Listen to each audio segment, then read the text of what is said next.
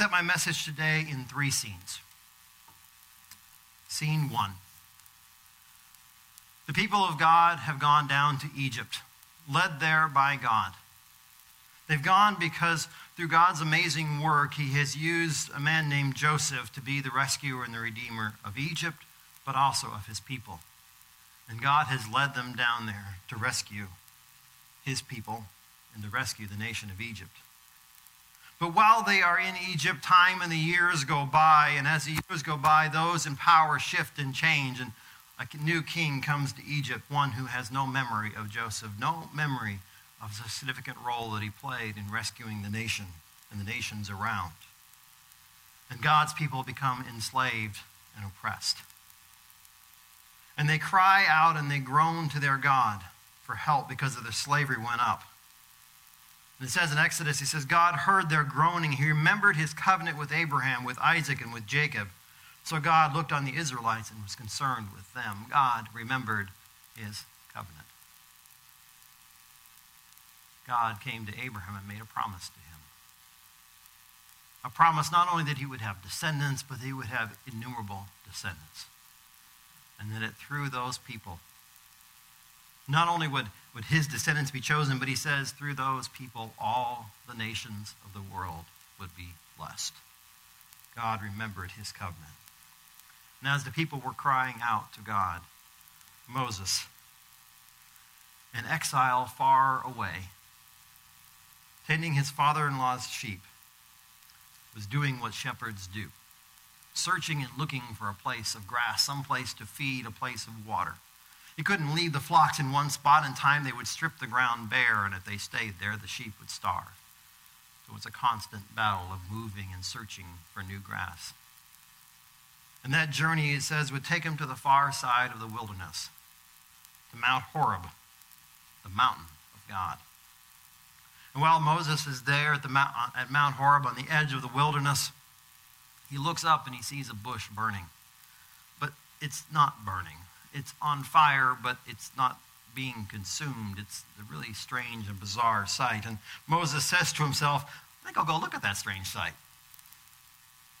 He gets up and he goes, and as he approaches this burning bush, a voice calls to him not to come any closer. Where he is standing is holy ground. The Spirit and the presence of God is there. And God says to Moses, I have indeed seen the misery of my people in Egypt. I have heard them crying out because of their slave drivers, and I am concerned of their suffering. Guess what, Moses? I have a plan. You thought you were in exile. Now I'm going to send you out, send you back to lead my people out of exile. Moses says what probably all of us would say in response to that. Who am I that I should go to Pharaoh, the king of Egypt, and bring the Israelites out of Egypt? And God says, nothing. Well, he doesn't answer Moses' question. He simply says, I will be with you. Translation, you're right. Who are you? But we're not talking about you. We're talking about me. And I will be with you. What ensues then is a series of back and forth. God shows incredible patience with Moses. Back and forth. Moses is trying to find an excuse, trying to find some way to get out of this. Finally, he thinks he's got the trump card, the final thing that'll stop God from this plan. He says, pardon your servant. I have never been eloquent, neither in the past nor since you have spoken to your servant. I am slow of speech and tongue. And the Lord says to him, who gave humans their mouths? Who makes them deaf or mute? Who gives them sight or makes them blind? Is it not I, the Lord? Now go. I will help you speak, and I will teach you what to say. Scene 2. Flash forward many years, a woman is beside a well. She comes in the middle of the day. Well, we are never specifically told why she comes there in the middle of the day to draw water. We are led to assume she comes to here because she does not want to be seen. She is a woman who has experienced rejection and cruelty. She's been abandoned by her community. 5 times she has been married. 5 times she's been called into the public square and rejected by her husbands. How many times did she cry out to God for a deliverer? How many times did she hope and dream? But now her dreams have given up. She's given up on hope, and it says the man she is with now is not her husband. And there in the wilderness of her soul, she comes to a well in the middle of the day, and she sees a strange sight. A Jewish man is there beside the well, and he asks her for a drink of water.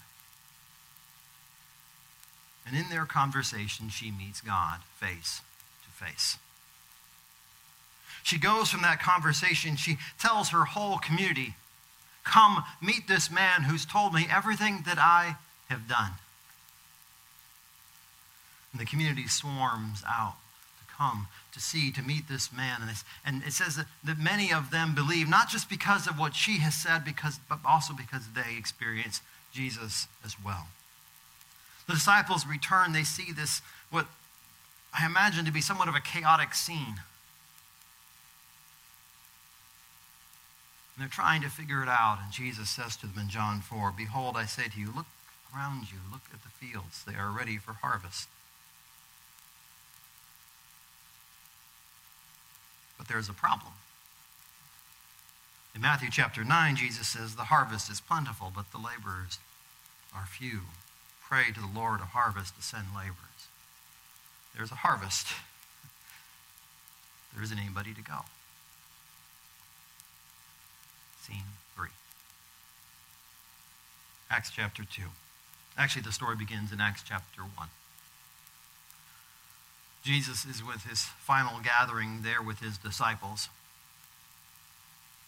And as he commissions them and he sends them out, he also tells them to not go, to wait. To wait in Jerusalem until the gift of the Father. And so they all gather together, as we read in Acts chapter 2. They have gathered together and they are waiting in a room. Who is in that room? We're not exactly sure.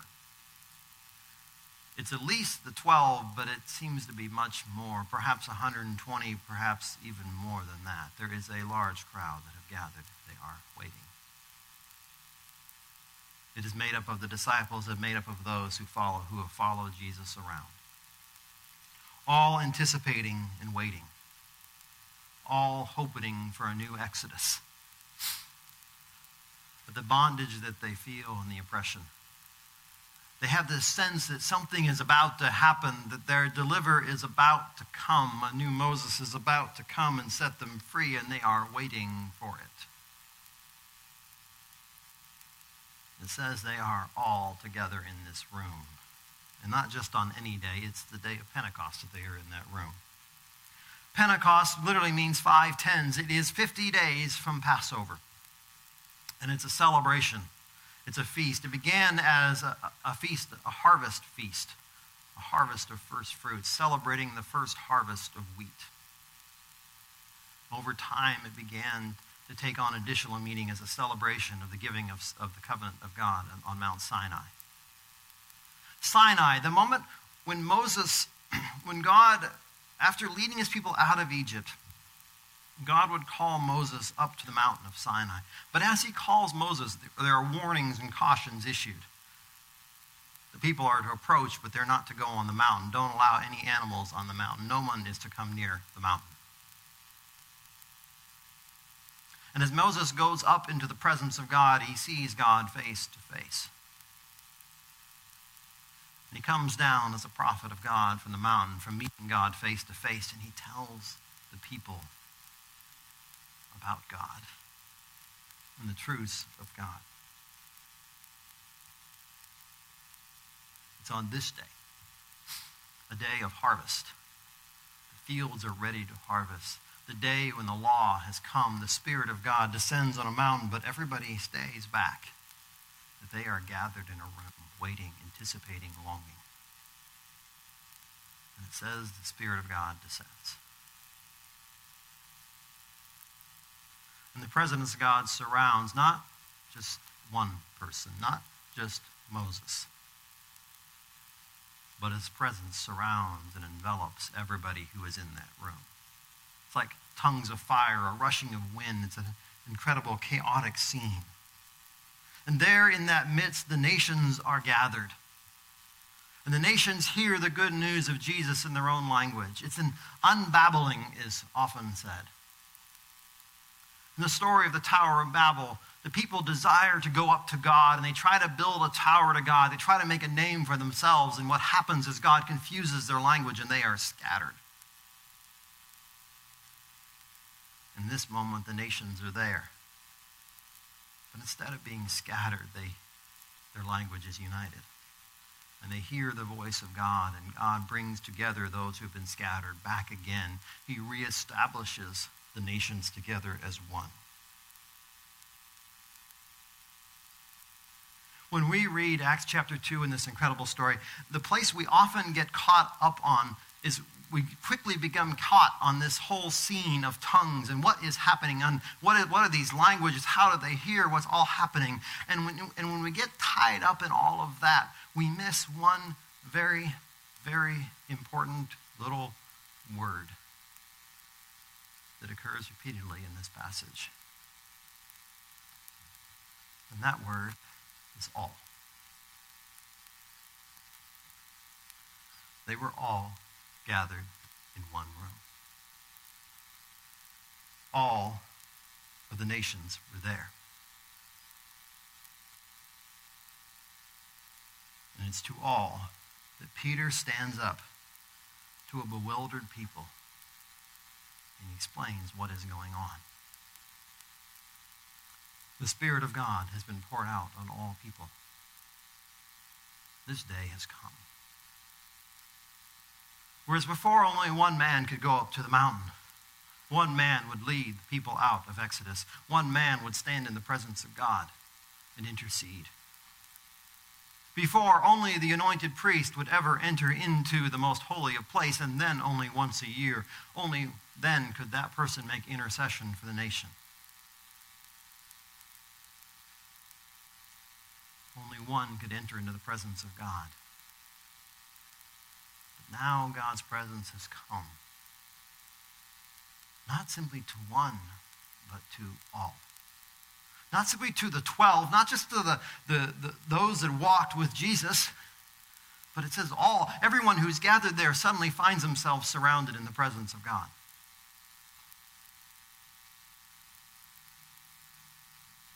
They all hear. Peter says to the crowds that because the Spirit of God has come, he says, your sons will prophesy. Your daughters will prophesy. Men, women, young, old, slaves, free. Everyone who's gathered here. All those categories that said you're out. All those places of wilderness that abandoned and closed. To all, the Spirit of God has come. And in that moment, a new priesthood is ordained. We often use the phrase in the church, we talk about the priesthood of all believers. This is the moment of ordination. This is the moment when the Spirit of God comes upon all. And everyone who calls on God's name is ordained. Called to prophesy, to declare. To be a prophet is to declare the truth of God. To speak the voice of God to the world.